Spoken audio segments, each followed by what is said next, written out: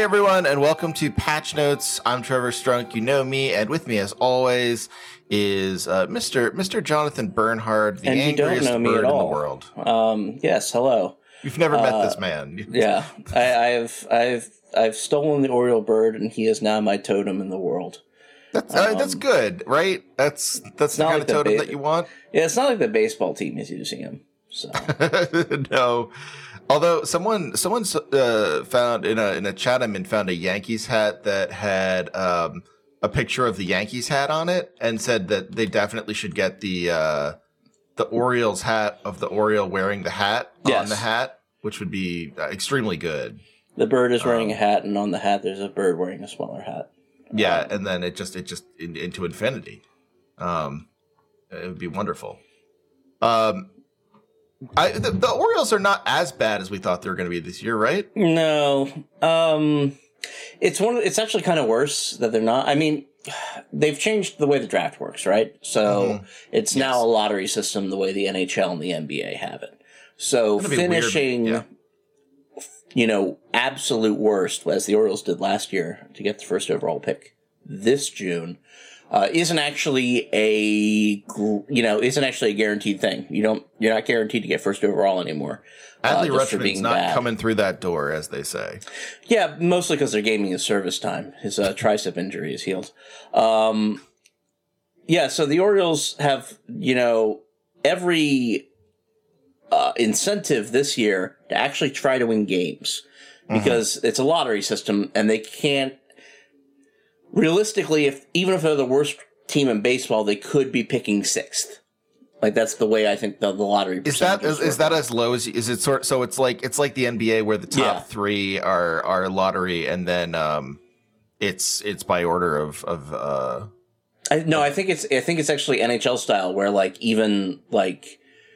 even the sixth worst record has like a 1 point whatever % chance or like a 0.5 whatever % chance of getting that first overall spot, which of course, if you'll remember, is how the Pittsburgh Penguins got Sidney Crosby was through like insane. Luck. That's what we're calling it. Luck. Yeah. Many blog posts were written about that. I can't wait for the Yankees to pick number one this year. Yeah, it was funny. Like Capitals fans wrote long screeds about how the Capitals could have had Crosby and Ovechkin back to back. But I'm a fan of actually hating Sidney Crosby. I'm happy he ended up with the Penguins. I enjoyed that rivalry, and I enjoyed even more that the Capitals now at this point were like kind of sustained better than the Penguins did. Oh yeah, for sure. I think we can probably say that without I feel like the more recent Stanley Cup, whatever, this isn't. Yeah. No one cares about hockey on this podcast. Yeah. Or baseball.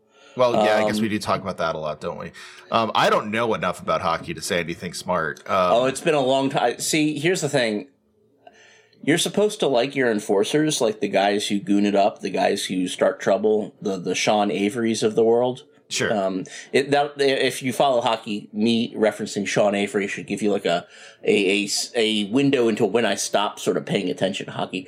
There's this motherfucker Tom Wilson on the Capitals, and all he does that guy sucks. All he does is hurt people and do shitty things, and occasionally justify his presence on the ice with a goal or two.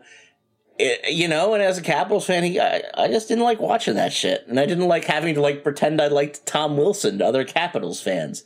Like, it wasn't even like but he's our guy. Yeah, but he sucks shit. Yeah, I mean, there are guys who can be your guys. Like, my example of this every time is Shane Victorino. Like, Shane Victorino is a guy that if he's on your team, he's really fun. And if he's not on your team, he's your least favorite player. And that's just how it is. Like, that's who he was. But yeah, there are also guys who just suck, and you can't be like that. Like Brett Myers is a baseball example. Yeah. Like, wasn't happy when he was on the Phillies. Like, that didn't make me feel good. Yeah. Tom Wilson is similar. I know enough to know Tom Wilson. It's like when I try to post about the Capitals, people give me shit about Tom Wilson, and all I could do is say, yeah, fair. I don't like watching him either. It sucks. Good point, everyone. Yeah, like, whoa, what am I supposed to say about this? Yeah. So, People are on a short fuse today. I got into. It's May, man. I know. I got Malcolm Harris mad at me today briefly. Oh, well, that's big mean internet. Yeah, he's the big mean internet. I said he had something about like, write the think piece about how there's no use case for crypto, but about video games being actually being art, and it hasn't come about. And I was like, shit. I was like, I dare you to My learn man, one thing. Socialist Cliffy B. Yeah, I said, I dare you to learn one thing about aesthetics. And then he took a screenshot of me saying I might play Elden Ring till 3 a.m. and told me that I can't both care about aesthetics and tweet that way. Which really? I have to tell you, I 100% can. But yeah, no, people are on short fuses. It's Meltdown May, man. I know. It's every year. It's incredible. The third sport that I pay attention to, which isn't really a sport, is pro wrestling. And pro wrestling on literally May 16th, the Ides of May, had a nuclear grade event happen in the WWE. Was that so that was like they handed back the belt, the right? belts, yeah. Sasha Grey and Naomi. Sasha Grey, Jesus Christ. Never heard of her. Don't know who that is. Yeah, Sasha Banks and Naomi were the tag team champions for the WWE. Both wrestled on the SmackDown brand. They were booked in a Raw match. Those are different shows for people watching. And the entire thing was basically that they were going to be separated as a tag team and then have to go fight the women's singles champions and lose to them. And that was going to be the next month of their life, month and change of their life. And they said no. And they said no. They returned the tag team belts and fucked off. And so WWE, are they out of WWE now? No, they're still employed.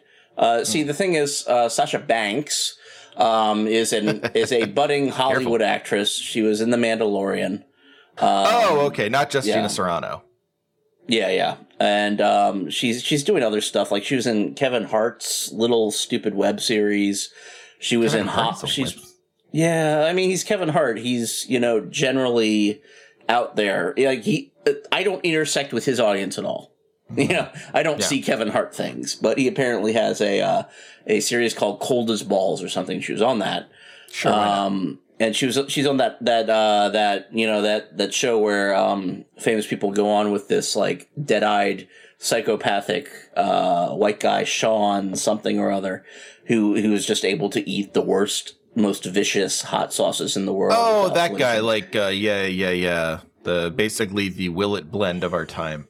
Yeah, and so she's been on there once or twice, and she's building a profile. She has places she can go outside WWE. Naomi is married to one of the men's tag team champions, who's also just like in the same family as The Rock, their current champion Roman Reigns, their tag team. She's a made woman, right? Sure. So they're going to be fine. But all of wrestling Twitter has just lost their fucking minds and is now using this as like an excuse to prosecute their own feuds, stab people that they haven't stabbed in a while. CM Punk from AEW, formerly of WWE, has just walked into this whole thing throwing haymakers at everyone for shit they did years ago. Like Ryan Satin, who's a journalist for Fox Sports. Previously, he and his dad did a reality show for Joe Arpaio. Oh, God. Like the one where he just arrests people and sends them to his, sun-baked death camp out in the Arizona wilds. He's America's sheriff. I'm sorry. I'm sorry if you can't appreciate that, John. So it's just been a wild fucking day on the internet. And it's Meltdown May. You know what it is. You know what it does. Everyone loses their fucking mind this month. And Elon Musk has been melting down for like 15 straight days. He's not going to buy Twitter now, I guess. Yeah, over this Twitter He doesn't believe that 90... I mean, saying melting down is very kind for Elon there, because that's a very calculated kind of melting down. Yeah. Where he's like, oh, God, I don't want this. Like, I have to find a way out. I manipulated the market. Now I have to get out of this stupid thing. Yeah, see, the problem with him is, consequences are just fake for him. So Yeah, right. You can't really do anything about it. Jeff Bezos is tweeting now, and there are these stupid, awful. bitchy little, too clever, Brookings Institute ass tweets. I have muted his ass. He's terrible. It's he's a fucking porn parody Lex Luthor, and it's ungovernable that he's allowed to operate a Twitter account, or someone's allowed to operate a Twitter account in his name. I think it actually is him. The actual guy is that. I think so. Hideous. I don't think it's a different person. I think that's Jeff Bezos. These tweets with people whose like ad is neoliberal and stuff like that. It really, very cool dude. Definitely has a lot of ideas about inflation and tweeting Joe Biden and stuff like that. Just, not anything that we like to see. Let's be honest. So this is a podcast about video games. What? Yes. So it's said. Guess who? All right. More specifically, this is a podcast in large part about Activision Blizzard King. Yeah. Welcome to the Activision Blizzard misdeeds podcast. Yeah. So you've heard about the diversity tool. Yeah. I've heard about the diversity tool. I've learned why Torbjorn is woke now. Quoting from Kotaku, Activision Blizzard touted its diversity space tool in a blog post on May 12th, in which it claimed that both the Call of Duty Vanguard and Overwatch 2 development teams beta tested the tool with much enthusiasm. then quickly walked the statement back on May 13th and said the tool is not being used in active game development. So what do you think happened between May 12th and May 13th? I bet a lot of people called them cucks, and then we got those tweets off is what happened between May 12th and May 13th. That's true. It wasn't just people who call people cucks. It was also people who find the entire idea of a diversity matrix cynical and pointless. Yeah. Not pointless, but an obvious dodge away from Blizzard and Activision's actual issues that they would love if we didn't pay attention to. Yeah. So if you haven't seen it, all right, if you pay attention to 538's election coverage, they love using these things. The honeycomb graphs, where you've got a bunch of qualities, each forming an endpoint vertice on a polygon, with the center point of the polygon being a candidate or an issue or something. Or if you've paid attention to, I think Madden uses these as well, they're used for like attributes of a wide receiver or a quarterback or something, where you put the quarterback name in the center, and then at the vertices you've got speed, quick speed, agility, route running, catch. Yeah, they look like the spider charts. Yeah.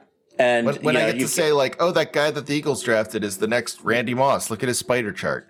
Yeah, and then and then within that they sort of fill out from 0 to 10 from the center, from a line from the center to the vertice, and then you draw this like pretty graph about it.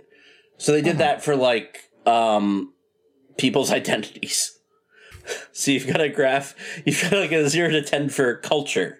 Whatever the fuck that means. I'm sorry, you can't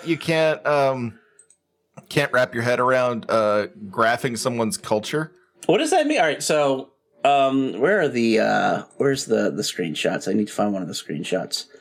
I'll never forget Torbjorn being there, like a little bit on the sexuality curve. It's like, yeah. What are we to understand that Torbjorn is now bimbofied? It's funny because there's a screenshot of the actual back of house app where they the program with the user interface where they set this all up, and like Culture 7 is do I have this here? Culture 7 is like Egyptian. Mm-hmm. What the fuck does that mean?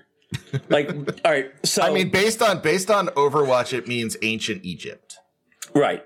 I think almost certainly, because I mean, any sort of Egyptian person, even like if they're Egyptian in the current day, is essentially a pharaoh. What does giving Egypt a 7 mean, though? Like, so what's that 6? that I could not tell you. That's What's wild. 8? Why is Egypt relatively, like, what's 0? Like, is 0 the Midwest? It might be. 0 is they called me Mayo Boy. Yeah, like, if 0 is like a gamer gator, For lack like of like that guy, like that guy we all hate in proper noun terms. Imagining a guy who is a least- 0. I just made up a and guy 0 that in all we of get mad these. at, and he is a 0. At least, I guess at this point, that would make sense that you're pegging distances. You're setting out distances farther from that 0 to be the relationship. When has it ever gone wrong to compare races and decide whether they are more or less agreed? Scientifically, quantifiably something. Yeah. No, I don't think that it ever always has. goes super well. All right, but also one of these is age. What does that? I guess that mean like so. What's our baseline here? Like, is our baseline an infant? Like, is this gamer gator suddenly at 0? Like, is he? I think like, the baseline has to because I think youth can be discriminated against. So I think you have to be. I think the baseline has to be like 25. Okay, so it's the demo. We're talking about the demo, and the demo. I mean, is in ultimately, capital yes. letters. Like, listen, 18 to 35 white males is the demo. the ridiculous thing about all this, like, just to pull back the mask real quick and show that we know why this is ridiculous. The reason this is ridiculous is because it literally is it's saying the quiet part loud, which is we need a metric to let us know how not to get in trouble. Yeah, We don't want to be in trouble anymore. People are always mad at us about all the bad choices we make. Yep. I want to stop being in trouble. If we can average a 4 on diversity scores in our characters, we won't be in trouble anymore. And it's also a way to justify not hiring actual diverse staff. Correct. Yes, we have the matrix. We're working hard on this. Yeah, We've got a lot of computer algorithm resources. for that. You know. Yeah.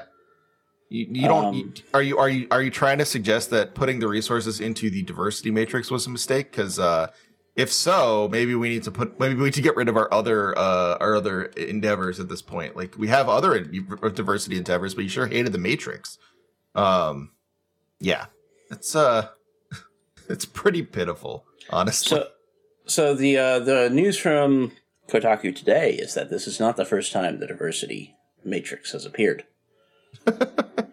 This is not the canonical first appearance of the diversity matrix. It is not. So Activision Blizzard King is the name of the company. That King at the end is their mobile. Yeah. Mobile. We all know King Games. We do, Everyone Candy Crush plays Candy Crush. I'm told. I played it a while ago. So the first time this surfaced was from a GDC presentation by King Games about Super Mario. Okay. And I'm going to start quoting from the article again. Is it because that it's like, I'm going to guess that Italians count on the diversity matrix, but like if we had to guess based on that snippet of Activision Blizzard's 2017 GDC talk, though, we might say that the goal of a beta test is to confirm that Super Mario games are diverse because Mario is small and Italian, like a Caucasian meatball. Quote, "What we noted here is that Mario is short," a speaker said during the talk about applying the tool to Super Mario. Like, he's actually shorter than Peach, so we gave him quite a high body diversity score for that. Mario is kind of a short king if you think about it. it. Now, see, they actually did Nintendo actually did the better version of this joke, which is New Donk City. In Mario Odyssey. Oh yeah, everyone is normal and Mario. Yeah, and Mario's stays this the same. little fucking freak. This fucking abyssal intruder. Honestly, whose pretty body doesn't insulting make to sense. like just average normal short people to say that Mario is reflective of you. Mario is like a little imp. He is like, his eyes are too big. Like he's not meant to look like a real person. His eyes are the size of lamps. You need to understand that Mario is not a short person. He is a demon. Oh, like Mario looks like you. You can recognize yourself in Mario. No, I can't. Like, I mean, I'm stealing valor here. I'm not short, but I'm Italian, so I can say that. But I don't feel like he reflects me there. Yeah. Only the chef, Mr. Boyardee himself, can reflect my true Italian heritage. So maybe we'll learn more of this as the week and month as Meltdown May progresses.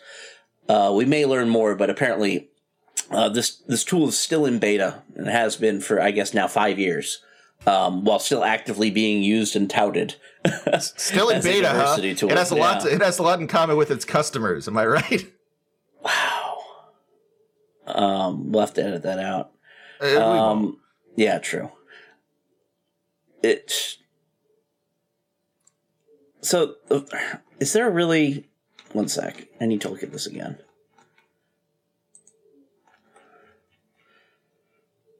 So yes, cognitive ability is one of the factors in this. I mean, look, in terms of actual diversity, cognitive ability should be in there. That's good. Like, what does 0 to 10 on that scale mean? What does is that it mean? IQ? Are we just is an IQ test? Because if it is an IQ test, that's actually more regressive than not having it at all. What does that mean? I think a lot of people who work at video game companies think IQ tests are pretty good, though. Yeah, perhaps. Like, would you guess that most people at Activision Blizzard think IQ is real or fake? I mean, absolutely real, right? Like,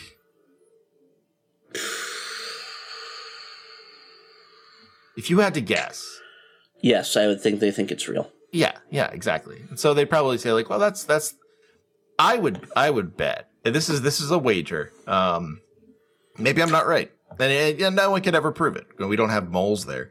Go on. I would bet that Activision Blizzard sees the cognitive ability slider and says, this is our most objective one, and we should base all the other ones on it. Yeah, I mean, it's that, or I mean, it's the only one. Yeah. See, we can put a number on this. We all know the score with baseball analytics. If you could put a number on it, it's real. The thing that I think underlines that is it's the only one that doesn't have a paired. All right, so here are the I'm going to list them from the 12 o'clock position. Here are the actual labels: culture, race, age, cognitive ability, physical ability, body type, facial features / beauty. That's on one axis. Gender identity, sexual orientation, socioeconomic background. So you've got like sectors where they've got multiple factors controlling. That's what they mean by intersectionality, John. Put them all in one category. Let God sort it out. I mean, no, but having culture, race, and socioeconomic background as different variables is actually good. I thought those were lumped. I'm sorry. No, they're not. These are all separate variables. But cognitive ability is only one. Like, you only get one shot at that one. It's an odd thing. It's just like, it's a weird thing to say cognitive ability there, because you get the idea they want to talk about, like, ability and like basically they want to talk about disability, and they want to talk about like, the ways that can impact, one's life and change one's perspective and sort of like, I hate to even give any legitimacy to it. So pardon me, like tripping over my words, but like give any legitimacy, like, if you're on a diversity matrix, I think the idea would be, yes, ability counts as part of that. However, like within the context of this, that they aren't like bringing up, they have like socioeconomic background. Okay, I guess that means, schooling, but it's not clear that it means schooling. So all of a sudden, cognitive behavior could also just be like, did you get into a state school or a private school? Yeah, I mean, but that's also in socioeconomic background. But right? Is it? Like, we don't know. Like, so this is the problem, right? Like, it's not any sort of diversity matrix like this. I mean, it never works, but it only works if you have an underlying theory. And Activision Blizzard does not have an underlying theory. It literally is just, you throw it at the wall. So like, if your underlying theory is that like all this stuff like racism, sexism ableism, whatever you want to say, is structural, then okay, your underlying theory accounts for what do I mean by socioeconomic versus cognitive ability. But there is no underlying theory, so no one knows. Yep. It's a secret. I know what their underlying theory is. They don't want to get yelled at anymore. No, it's that each character's graph should look different. That's what it is. It's a visual representation, and those graphs should look different. That's diversity. If the graphs are different looking, that's diverse, right? Can you argue against that? I don't think you can. I mean, literally, that has been the way that they've done Overwatch for like however long Overwatch has been out now. So yeah, I guess that makes sense. Everyone in Overwatch looks slightly different from each other. So are you saying Overwatch isn't diverse? I'm saying there's a lot of ladies that kind of look like Korra from Avatar. Yeah. I don't know if that actually answers your question, but that doesn't. Is something that I've been meaning to say for a while. Tells me where your head's at, and I appreciate that. I'm glad that in this day and age we all could band together to tell Activision and Blizzard how deeply insulting the idea of a diversity matrix is. I appreciate that we were able to do that. That's the real diversity, because it came from so many quarters of the internet. I also love imagining that like some board looked at this and like 70 people signed off on it and were like, this looks great. I love this idea. let's get it through another committee. Like, let's get it. Like, so many eyes were on this and no one was like, whew, I don't think so. Yep. Really good. All right. So next bit of news, and then we're going to leave the news behind in hell. Jim Ryan. The PlayStation guy. Favorite. What is his official title? His official title is a future dog owner. Right? He's the CEO of Sony of America, I believe. Maybe he's the CEO of Insomniac. I'm not sure. No, he is the CEO of Sony. Okay. The CEO of Insomniac Games is Ted Price. So, Jim Ryan, he sent out an email. Maybe the funniest corporate email. I mean, funny in an extraordinarily dark way, but very funny. Like, very funny that anyone would think to send this email out. Sorry, he's the PlayStation CEO, so he's under the CEO of Sony of America. Do I have the full text here? I don't know. Did they release the full text? No, I think Bloomberg only reported the salacious bits. So I will read from the Bloomberg article by podcast erstwhile reference creator Jason Schreier. I mean, Jason is everywhere. Listen, yeah. I can't begrudge him that. May 12th is the dateline. Some staff at Sony Group Corporation are seething following an email Thursday from the head of PlayStation that urged employees to respect differences of opinion on abortion rights. That was a quote. Before entering into 5 detailed paragraphs about his 2 cats' first birthday. I love it. The email opens by addressing several current events, including the recent leak of a draft U.S. Supreme Court opinion that signaled an intention to overturn the landmark 1973 case Roe v. Wade. People aren't going to know what that. I don't think anyone's heard of that. So it's also incorrect. The controlling case and precedent is Casey versus Planned Parenthood, or Planned Parenthood versus Casey. But no one cares. It's Roe v. Wade. Whatever. Cultural touchstone, which legalized abortion nationwide. Many corporations have felt pressure from employees to comment on the case, but most video game companies have remained silent on the matter. Not Bungie. Skipping ahead. In the email seen by Bloomberg, PlayStation President Jim Ryan didn't take a stance on abortion rights, instead writing that the company and its community are, quote, multifaceted and diverse, holding many different points of view, end quote. He wrote that, quote, we owe it to each other and to PlayStation's millions of users to respect differences of opinion among everyone in our internal and external communities. Respect does not equal agreement, but it is fundamental to who we are as a company, citation needed, and as a valued global brand, end quote.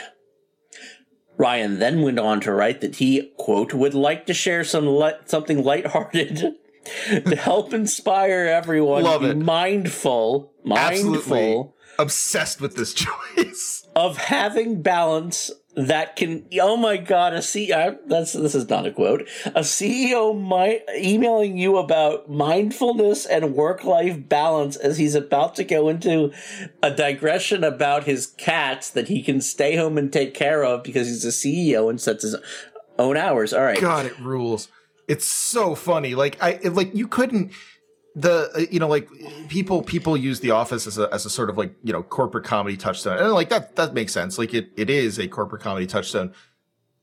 There's nothing you could never do any bit in The Office that would be as on point as a massive a political firestorm happened and my boss is emailing me about his cats. See, for you, it was a traumatizing and clarifying moment as it became clear that the far right in this country was about to formalize and accelerate their control over every apparatus and governmental infrastructure. For Jim Ryan, it was recently his two cats' first birthday, and he elaborated over the next few paragraphs about his cats' birthday cakes, their noises, and his desire to one day get a dog. Listen, I think I don't know. I can't say anything. It's also it's funnier than I could ever make it. I'm sorry. I know it's serious. I'm just as appalled as everyone. I celebrate. Jim Ryan doesn't seem to think it's serious. Jim Ryan isn't. But let me get this joke out. The only difference of opinion that PlayStation has to approach on an issue that is largely agreed upon is whether the PS5 has games. Oh. Yeah, there you go. No one really has games yet for the next. Well, okay, but listen, it's an old joke with PS. It's an old joke. Yeah. It's a chestnut. We have to use it. The other thing is look, I celebrate Bungie and the companies that have the action. Whatever. Bungie's a company just like any other company. I have a personal Bungie day. I'm sure they're going to reveal they built on they purchased a series of people to help make Destiny 2 the most realistic game ever. Right after this, but their response to all of this, particularly on their Twitter, where they were don't buy my games if you don't want if you don't think if you don't think abortion is a right, then just don't play Destiny. I think that's cool. I'm glad someone did that. But boy, it is very funny how not doing that Jim Ryan did. Yeah. You couldn't go further off the reservation if you tried. Yeah. Good thing is, of course, there will be no consequences for everyone. Oh, of course not. I believe one of the subsidiary organizations, Insomniac Games, donated $100,000 to charity. Great. Fantastic. Take that. Conservatives. Hopefully it was to one of the good ones, because there's a bunch of them out there that aren't. It's just like Ray Smuckles giving $25,000 to Oreo because he wants him to have a little walking around money. Yeah, that's basically what Insomniac has done. All right, that's my second favorite Ray Smuckles spending money joke. My first favorite, tying back into what we were just talking about, is the Mensa application, the Mensa renewal, where they ask him the easiest question on Earth. It's like a word scramble puzzle, and they're basically just sort of aligned diagonally, and it's what does it spell? And he writes thanks. Yeah. It's $60 if you get it right, $70 if you just want, the membership. And he says $70 check writes thanks. Yeah. Oh God. All right, enough of this bullshit. Let's talk about video games. You have an opinion. I do have an opinion. So I'm getting towards the end of Elden Ring. I'm currently on my millennia bullshit, just trying to get through the old Halig tree. Yeah, because I've basically done everything else, and I now am I can finish the game up, but I want to go kill that old Lord of Blood, finish up the Halig tree, do all the stuff that I dreamed of doing, my bucket list. And as I'm doing it, I did get some opinions. So spoilers, I guess, for Elden Ring. I don't really understand saying there are spoilers in Elden Ring. It's a little weird to me. It's outselling Call of Duty now, and it's like 3 months past release. I think we're spoiler free. But also it's not really a plot game. Like, yeah, no, it's a fun game. There's a tree in it. Like, surprise. But so after you light the flame that burns the big tree. That's the big moment. Mm-hmm. Burn the big Erd tree by lighting the fire giant's forge, and you're immediately taken to crumbling Farum Azula, which is a giant place in the sky where you fight basically the old protector of the royalty that you've been sort of like learning all about. You can fight America's some dragons. version of Blythe, her shadow, I think is the technical name in the lore. Yeah. You're right. Like Blythe, Malkeith is sort of like America's Blythe. That's right. That's right. Yeah, that's it. And like there's all this stuff, right? Like it's an old society. It's crumbling. It's a real moment of like, oh, like, do you want immortality tarnished? Like, here's what the spoils of immortality get you. Like, nothing but death. If you notice on the world map, it is the remnants of what used, because the world map used to actually be a ring around the center. Now it's a big old someone finger. Fucking blew off like a fifth of the ring into the sky, and that's what crumbling Farum Azula is. So Farum Azula is fine. I think it's okay. I think it's like interesting from a plot standpoint. People explaining it to me from the lore standpoint. I hear you. I think the transition you could have used some work. I think so too, and I also think it's kind of a boring zone. A very Dark Souls 2 transition. But I like Dark Souls 2 transitions. Oh, yes, I love Dark Souls 2. I don't know, not everyone does. It is a very Dark Souls 2 transition, but in a game that it has eschewed those transitions, I will say. Yeah.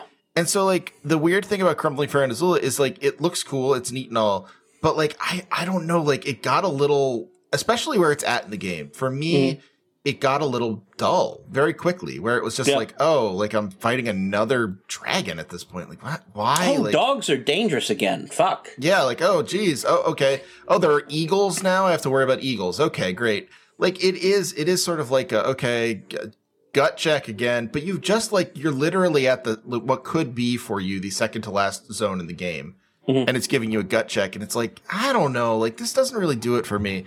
What does do it for me, from like a design standpoint, and I think like a narrative game standpoint, is the Halig Tree. I think the Halig Tree is great. You are a fucking freak. I am not a freak. The Halig Tree is really good because the whole point of the Halig Tree is that Miquella and Malenia, who are sort of the Wonder Twins of the little group. I love that we basically get like, it's basically just like Watchmen or The Boys, but like in the Middle Ages. Yeah, I mean, it's usually a bad time if your father and your mother are the same person. Listen, it takes all kinds. Just gotta say, sometimes you end up being the goddess of rot or perpetually Seven. Big old egg. Is. But Miquella is Malenia's brother, and she's his protector. And they're basically the Wonder Twins. And I mean, they fall into disrepair, and Malenia lives in Miquella's Halig Tree, which is a tree that he basically built, basically as an escape, as like another world for them. Yeah. You can sort of see him in the root there. Yeah. And I think what's cool about the Halig Tree from a narrative storytelling standpoint is that when you get in there, it looks like Leyndell, but it's like melted. Yeah. It's like, it's gross and like half done. And as a result, like, you learn later, or depending on when you get to Mohg, Lord of Blood, you learn that Miquella is not in the Halig Tree. Like, he did not get to finish it. He's not there. This is an incomplete project.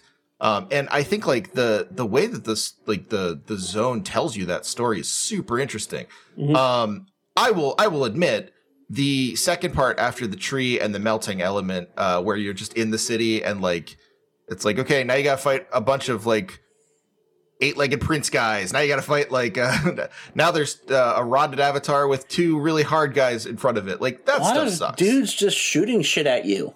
Yeah, okay. Like, I admit that part was not great. That part did not hit for me. That part did not translate for me. I thought that was bad. But that is the very tail end. And I think my point about the Halig Tree is that it is a much more narratively important space than Faerun Azula. And just from like a, you know, show don't tell kind of way. And I think like it's weird that it's the secret part, right? Like it's weird that this is the part that you have to be like, ooh, like, you know, you have the Medal of Rold, but also you have to hit the directional button over at the Grand Lift of Rold to use the secret medallion. Like it's a ridiculous puzzle to get here.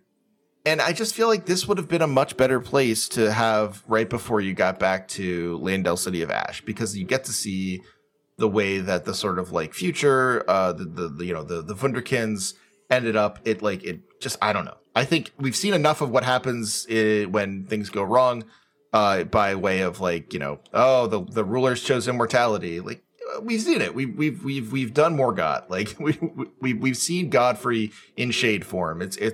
We're there. I think they could have done more with this. And I wish they had. So I have 2 points to make. The first, Malenia should not, under any circumstances, be a mandatory boss. Okay. And Malekith is. You have to beat him to beat the game. And he's a hard motherfucker. But not as hard as Malenia, not Malenia.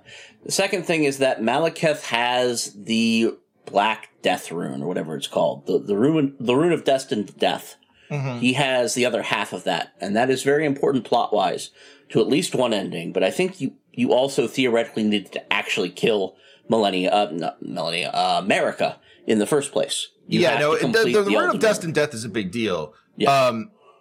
But you can't just move Malekith down into the Halig Tree and Malenia up into crumbling Faerun Azula. No, I don't think you can. So, but I do think you can. I do think you could move Malekith into Leyndell City of Ash easily.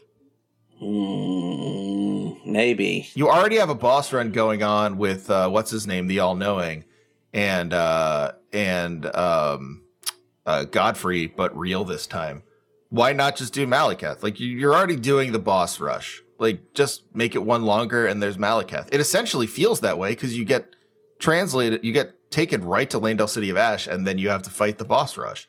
So the thing about Malekith is that Marika sort of took the Death Rune, the Destined Death Rune, out of the Elden Ring, and shoved it in his hand, and exiled him from time. Because she didn't want anyone to touch it. Doesn't lose it. Yeah, it's not just so he doesn't lose it, so no one else can get it. Yeah, because because that is how she controls death. Like if death does not exist as a concept, then you don't die. You go into the roots of the Erd Tree, right? No, I get it. I totally agree with you that Malekith's important. I think Faerun Azula was kind of like it felt rushed, it felt ineffective, and I feel like if you want to argue Malekith, I think Malekith was a really neat boss. I thought that worked quite well. I think you could just as easily have him in a better spot. Possibly. I think the answer that really needed to be here is that Faerun Azula should have sucked less shit. Okay, fair enough. All right, let's agree there. But no, you know what? It's the problem for me with Elden Ring is how long it is, and I realize I'm exacerbating the problem by going and fighting the optional bosses, and doing all the things like, you know, finding all the dungeons, and you know, I wanted to do all the NPC quests, like. Yeah, it doesn't actually sound like you have much of a problem. What do you mean? If you're doing all the optional shit. Oh, yeah, no. I like the game. It's just that after I did all that, and once I got to Faerun Azula, I was like, okay, I'm a little exhausted. Like, yeah. I kind of use this game to be over. And I understand, like, there's a method of playing by which you do not get, like, all that content, and maybe that would be the wiser way to play. But I don't know, like, there is a method by which there is a point at which like it's just like, okay, I think we could have had less is more with these dungeon designs. Like I think you could have maybe gone a little less extra with this stuff and gotten more out of, you know, these legacy dungeons that you really need to get a ton out of. But I don't know. I mean, that maybe is a nitpicky thing. I think it's interesting to talk about if nothing else. Yeah, I liked it. It's a great game. Is it my favorite Souls game?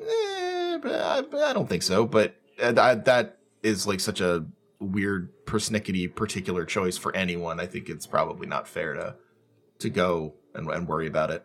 I tried writing an article on that, and I still have writer's block over it. Like, I think on the last one of these I mentioned I was writing an Elden Ring review. That review is not coming out because I have massive writer's block on it. So instead I'm reviewing the game I'll be talking about in a bit. We're running a bit long. So tell me about the game. Cut the last two things I have on this stupid list. Oh, yeah. I mean, you want to just say them quick so everyone knows we read the news? Well, they're not. It's not news. It's just stuff I've been playing and or been angry about on Twitter. Next time we do one of these, I'll probably talk about Vampire Survivors, which is coming out of early access. Cool game, really fun game. Probably in a week or two, maybe in a month. I mean, they've got a roadmap and they've been sticking to it, and I think it launches by the end of May into 1.0. It's a lovely little candy clicker that is super fun to play. And the Halo TV show is finishing up. It'll probably be finished by the time this gets released, but it's finishing. Now, your perspective is it was really the sex scene was dealt with very well. It's fine. The sex scene is vanilla sexy. If you watched Farscape, you've seen a sex scene like this. The Halo TV show is excellent. I want to talk about it after it finishes, so I can deal fully, once we have the finished first product of the first season, fully deal with the absolute psychosis that is gripped the culture writer and Halo. It feels like there's because the show's been a huge hit for Paramount Plus, which needs a huge hit. Like they immediately gave it 2 seasons, and they're already talking basically like they're going to give it a third just based on how the first season is doing by itself. But you'd never know that if you read culture writers about it, who are like incensed that it isn't the first game, like a long play of Halo Combat Evolved, with all the FPS gameplay in there, and then the cutscenes, and then the flood and all that. Like they there's a piece out of Game Informer. I should credit him. I think his name is Matt Miller. He has a paragraph in there that it just sounds like flabbergasted at the concept of supporting characters and B plots in a television show. Like he legitimately doesn't understand why this show has other characters other than John, Halo, and Cortana in it. And then, and obviously all the people that John Halo shoots and kills. He argues that a core part of Halo is the loneliness, and there just shouldn't be other characters. And I'm can't sorry, really make a TV show that way. Yeah. Why are all of you people assistant editors at every one of these sites and getting these things? Like you guys don't. You're not media literate. You don't understand television. Like, what the fuck is going on here? I mean, a big part of Halo could be the loneliness, but you can't make a Halo TV show. No, you can't. You could make you. I don't know. Like if you want Halo but lonely, just like go watch Solaris. Like just just like go check out some Tartovsky. Like there's no grenades or needlers in that. There's no sexy anime babe in that. They actually do a really good job with Cortana in the show. We'll talk about it when I have actually seen the finale. Maybe the finale will ruin it, and I'll have a much different review next time we speak. That'd be so funny if the finale ruined it. It would be very funny because I've really gone all in on Twitter this last week. This movie sucks now. I hate this show. With the Halo thing. All right, so I'm playing Warhammer 40k Chaos Gate Demon Hammer? Demon Hunters. That is too many subtitles. What is this? A Shin Megami Tensei game? That's in my review. Like so there was a game called Warhammer 40k Chaos Gate back in 1998, and apparently that is sufficient to force this game to have a Demon Hunters subtitle. All right, well, no. Call it Chaos Gate. We can't even run the 1998 game on these computers. We're not going to get confused about it. Chaos Gate was really the moment where the Nixon Republicans fell apart. Yeah, so the thing about Chaos Gate is it's XCOM. So there's been previous tactical games in the Warhammer 40k universe that have been set. The big three right now are Chaos Gate, the Battle Sector game, which is like Space Marines versus Tyranids on a desert world. And Mechanicus, which is the robot servitor people who work for the Space Marines versus Necrons. And this game, the Chaos Gate game, is the one that's actually a fully an XCOM ripoff. Like, like it takes the formula from the XCOM reboot games and just uses it. Like you've got a home base, which is your fly. It's XCOM 2, to be clear. You've got your home base, which flies around to different sectors so you can do missions. In that home base, you've got a star map where you advance time so that missions proc. You've got a engineering department where you go and talk to the engineering person and also, research engineering things. You've got a library or a research center where you go and research, science stuff. You've got a barracks full of personalized, customizable Space Marines that you can rename and do all the fun dress up with. Each of which comes from one of, I think it's five or six classes. I think you only start with access to 4. Comes from one of like 6 classes, each of which has a different perk tree for when you level these guys up. You're supposed to carry them between missions. You're only supposed to have a barracks of, 12 of these guys at once or so because they're very special. It's XCOM. And it solves all of the XCOM 2 problems as well. The biggest problem with XCOM 2 was activation. So if you played XCOM 2 at a very high level, and this was even more of a thing in the original XCOM Enemy Unknown, it was sort of like chess in that the mid-game was always a game of positioning and feints and retreats and refeints. And it was also like chess in that it took too much fucking time to get anything accomplished. Because if you didn't activate perfectly, you were fucked. Chesshead's devastated right now. You were less fucked if you were playing on lower difficulties. Obviously, like the game was balanced so that you could fuck up activations constantly on normal and survive because you were just strong enough to push through. But if you're playing on the Iron Man hardcore legendary mode, what you need to do is you need to figure out how to get guys to walk into you while you are set up to ambush them. And that is how you have to break, or else you're going to take a lot of wounds and you're going to possibly lose guys. Wow. This has fixed that because as soon as you walk into a pod activation range, they get what's called in XCOM a yellow alert activation. So there's when a pod is on yellow alert, that means they've sort of heard like fighting is going on the map, so they're like at a heightened state of readiness. Okay. So that when you run into them, between 2 to 4 members of that little pod will get to take a reaction action, like they'll go into Overwatch or they'll get to buff themselves. Whenever you activate a pod in this game, that always happens. But you immediately get to take a fresh turn. Like you're not stuck without your action points. You're not stuck out of cover. You're not, because you're Space Marines, you're badasses. You immediately get to take a new turn. Now, you're still incentivized to do the positioning thing because you don't want to like leave action points from that previous turn that just gets ended and reset on the table. Sure. But the marginal difference between doing the position nonsense for XCOM and doing it for Chaos Gate is much lower. Like, you're not leaving a huge amount of value on the table and you're not opening your guys up to just fucking die the way you are if you are playing on the highest difficulty levels and you're doing that in XCOM. So I'm having a really good time with it. It's great. It's got a lot of colors. So that's kind of different for Warhammer. From space. Yeah, like these guys are like the main character faction are the Grey Knights. Like that's what they're called, the Grey Knights. And yet this game is like bursting with neon and these purples and these blues. Lots of bisexual lighting. Just great. Whenever there's fire, the oranges are really warm and great. It doesn't look, it's like someone actually like looked around the catalog and was like, no one actually puts any color in any of these fucking things. All right, I guess that's our thing now. That's cool though, because I feel like there's a lot of Warhammer players who like color. Yeah, I mean painting is like the main thing people like to do in Warhammer. So I mean, why it's not, kind of shocking that it hasn't got out there before now. With a title like this, but yeah, I'm having a lot of fun with it. Nice, excellent. I'm gonna say it, and maybe you tell me if I'm wrong. It seems like Warhammer is kind of on a good stretch with games. Yes, like they've been kind of hitting it pretty nicely recently. They've finally figured out how to license these things and not like drive off developers by being insane about their IP control. For a while, Games Workshop was notoriously difficult to work with for quite a while, and they've changed their ways a bit in ways that have really helped their brand.